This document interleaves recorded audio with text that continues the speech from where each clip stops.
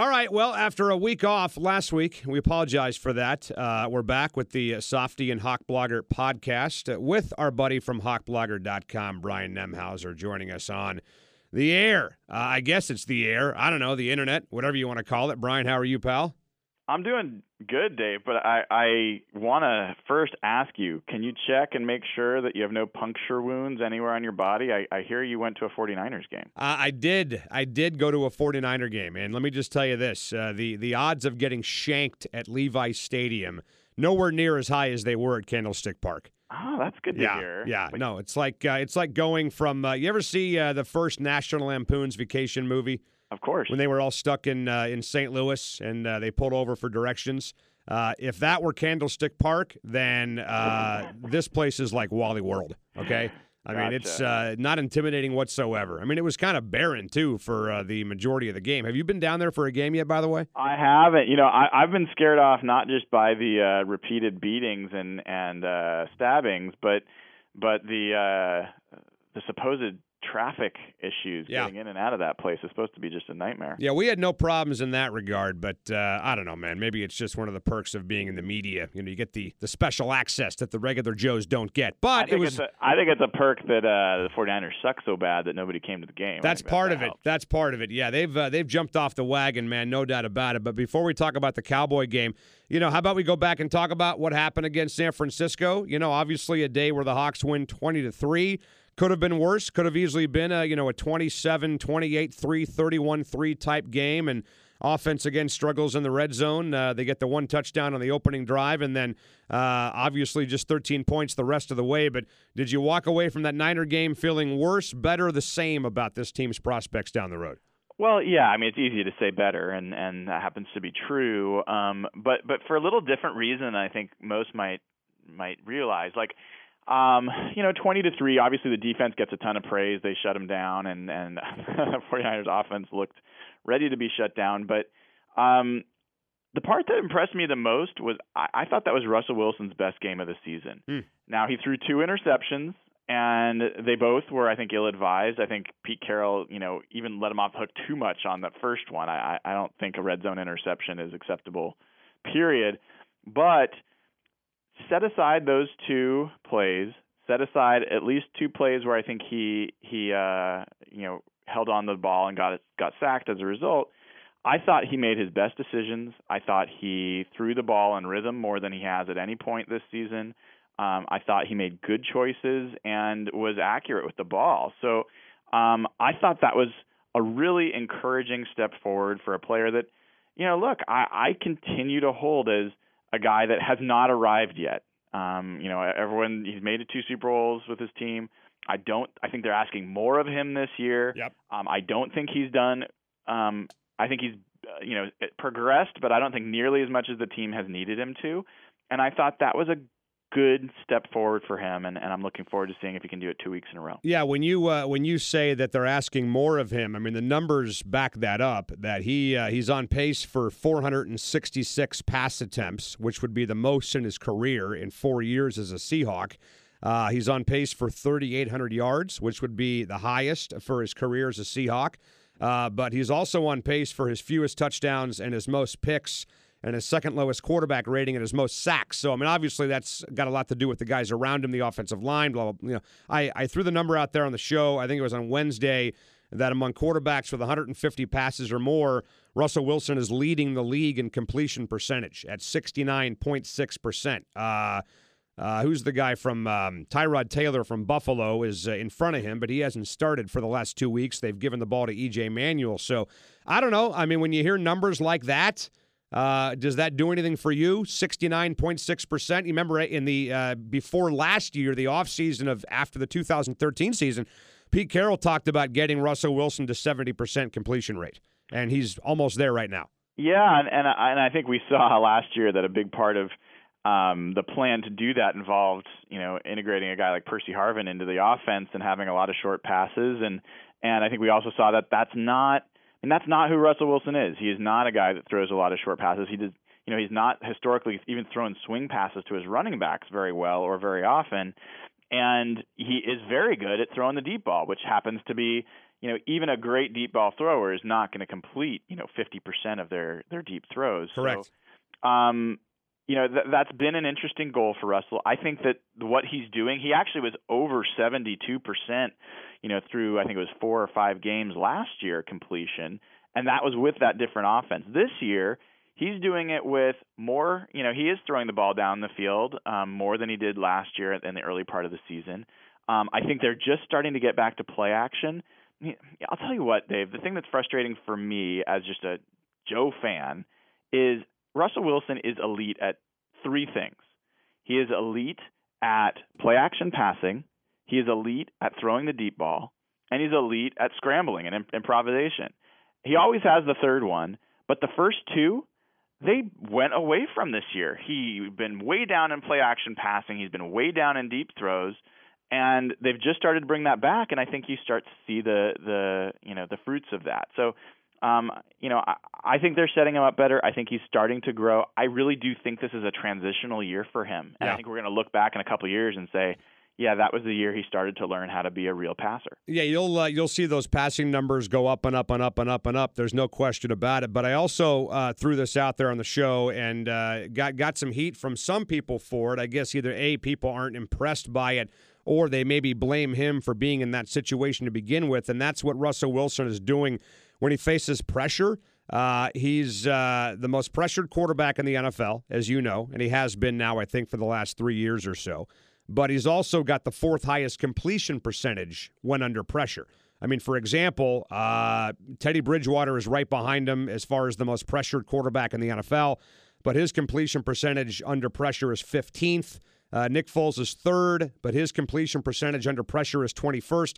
Russell's the only guy in the NFL to be in the top 10 in pressures per drop back and also completion percentage under pressure. And I threw that out there, and I heard back from the naysayers saying, well, he brings a lot of that pressure on himself by hanging onto the ball too long and running into defenders. What does that stat or those numbers say to you at all, if anything? I think you can tilt your head one way or the other. I think it says different things. I think it says he is an incredibly accurate thrower on the run. I think he's one of the better ones, and that he is comfortable when he's under pressure. That's a place that he does perform well. So I do think that there's some validity to that. But I also, Dave, think he absolutely creates some of his own pressure. And the thing I'd add beyond that is he is very unwilling to throw the ball away. I mean, we've seen him take sacks running out of bounds 1 yard behind the line of scrimmage, where all you got to do is throw the ball, 5 feet in front of you, and you don't lose a yard or take a sack. So this is a guy that needs to get more comfortable living to fight another day. Yep. I would argue that that 2nd and 10 play, or the 1st and 10, I think it was 2nd and 10 that he threw the interception against San Francisco in the red zone. That's a great example. The guy was there, but you've got to be willing to take an incompletion, and he seems unwilling to do that too often. Yeah, he just always wants to keep that play alive and never wants to give up. And Darrell Bevell addressed that the other day. I think he said something along the lines of, and I'm paraphrasing here, that, hey, we don't mind that because for the 4 or 5 plays or 3 or 4 plays out of 20 where he does take the sack, there's the other 5 or 6 where he does make something happen, turning chicken crap into chicken salad. So, but I'm with you, though, because they're not good enough offensively right now to be overcoming, 2nd and 14, 3rd and 15, the way some other offenses are. But the defense, as you mentioned, played lights out. Michael Bennett now leading the league in sacks with 6.5 overall. Great to get Jordan Hill back this weekend, if that's going to be the case on Sunday against Dallas. And I don't know, man, I just look at the matchups on paper, and I just don't envision any excuse to go to Dallas and lose to Matt Castle. Not for a guy who's thrown more picks than touchdowns in 3 years, and 3 weeks ago was booted by the Buffalo Bills.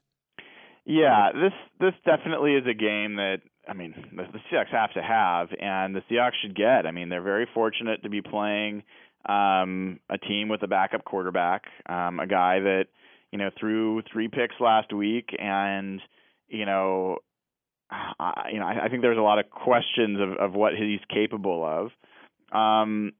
They talk about getting someone like Dez Bryant back, and I think that certainly has some impact anytime you get a really good player back. But the Cowboys are also losing guys like Barry Church, their safety, looks like he may not make it, and he's one of their best run defenders, out of the back there. So, and that secondary's had some trouble anyway. So, I think this is another great game where the offense can show that they're more than what they've been. I think that Jordan Hill's a great call by you, a guy that's really important to get back.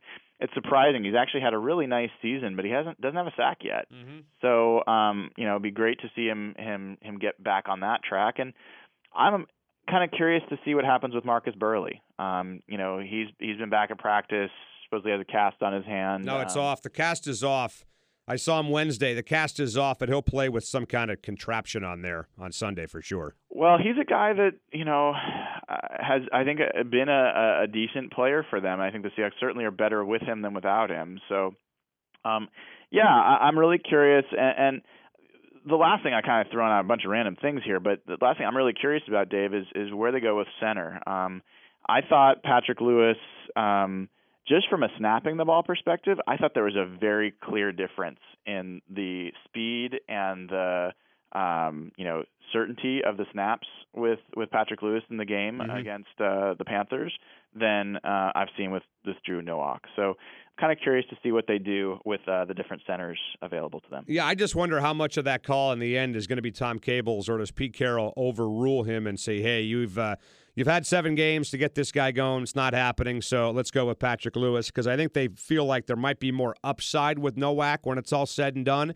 but there's also a bigger downside, I think, is the problem with him compared to Patrick Lewis. Yeah, and, I mean, it's hard for me to imagine Pete Carroll overruling Tom Cable. I don't think that's his style, and well, he should be able to. He's the damn head coach. He certainly has the capability of doing it. I just don't think that's his style, and look, you don't have to look farther than, the guys that people are bringing in. Tom Cable, I think is largely responsible for a lot of the offensive linemen that have been drafted, because I think he's given that authority. And I think, Chris Richard, I kind of lay Kerry Williams at his feet. I think Kerry Williams was, a guy that Chris Richard was a secondary coach. He interviewed him, he brought him in, and he said he was, he's going to be a good addition. And yep. Schneider got that, spent a lot of money on him. I think that's kind of how Pete does things, and I believe in that generally as a leadership approach. Is you put people you trust in those positions and you let them make the calls and be accountable and autonomous. Yep. But you got to get results too. So yeah, I'm okay with either Nowak or Lewis. I don't think either one of them are a clear, head and shoulders above the other. But I did like some of what I saw from Lewis, and I wouldn't mind seeing a little bit more.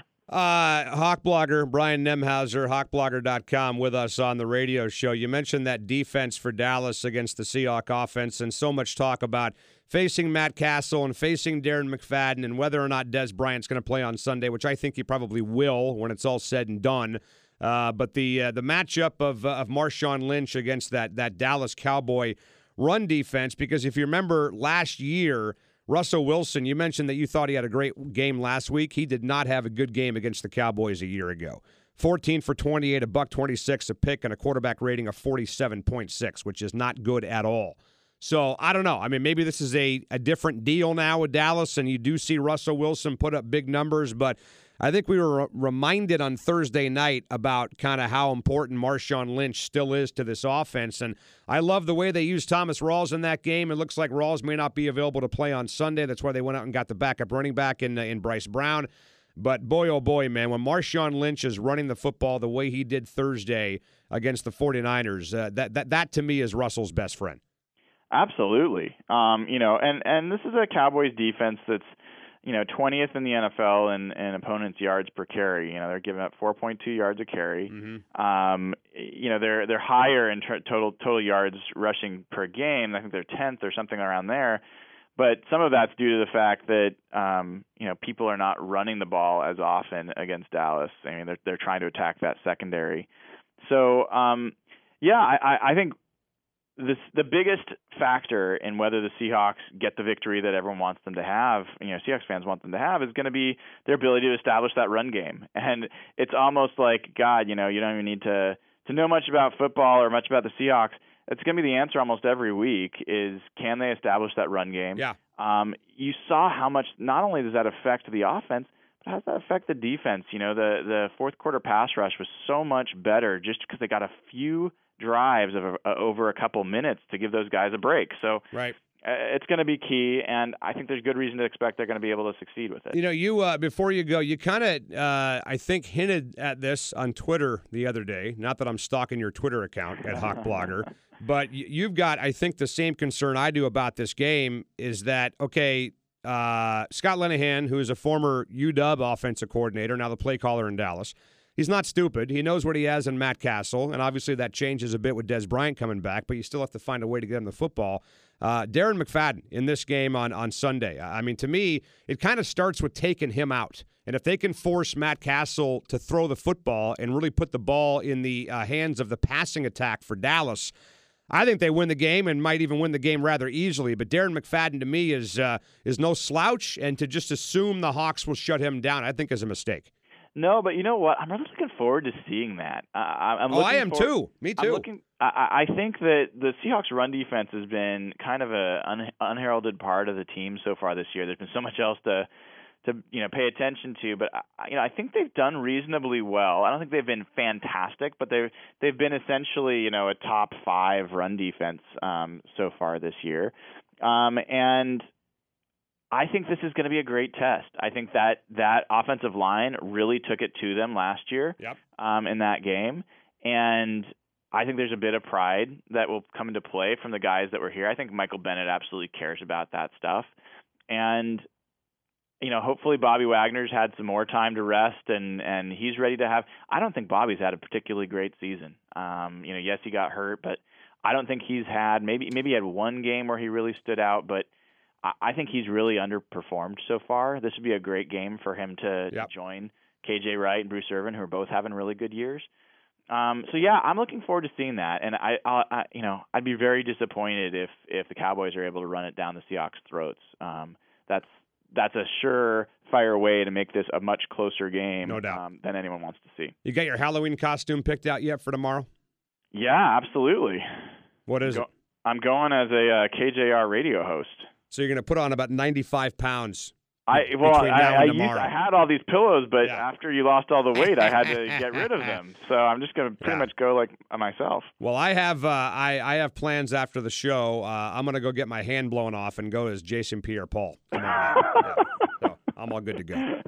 Nice. All right, pal. We'll talk next week, man. All right. Take care, Dave. You bet. Brian Nemhauser. Find him on Twitter at HawkBlogger and on the web at hawkblogger.com. Thanks for checking the podcast out. We'll talk to you next week.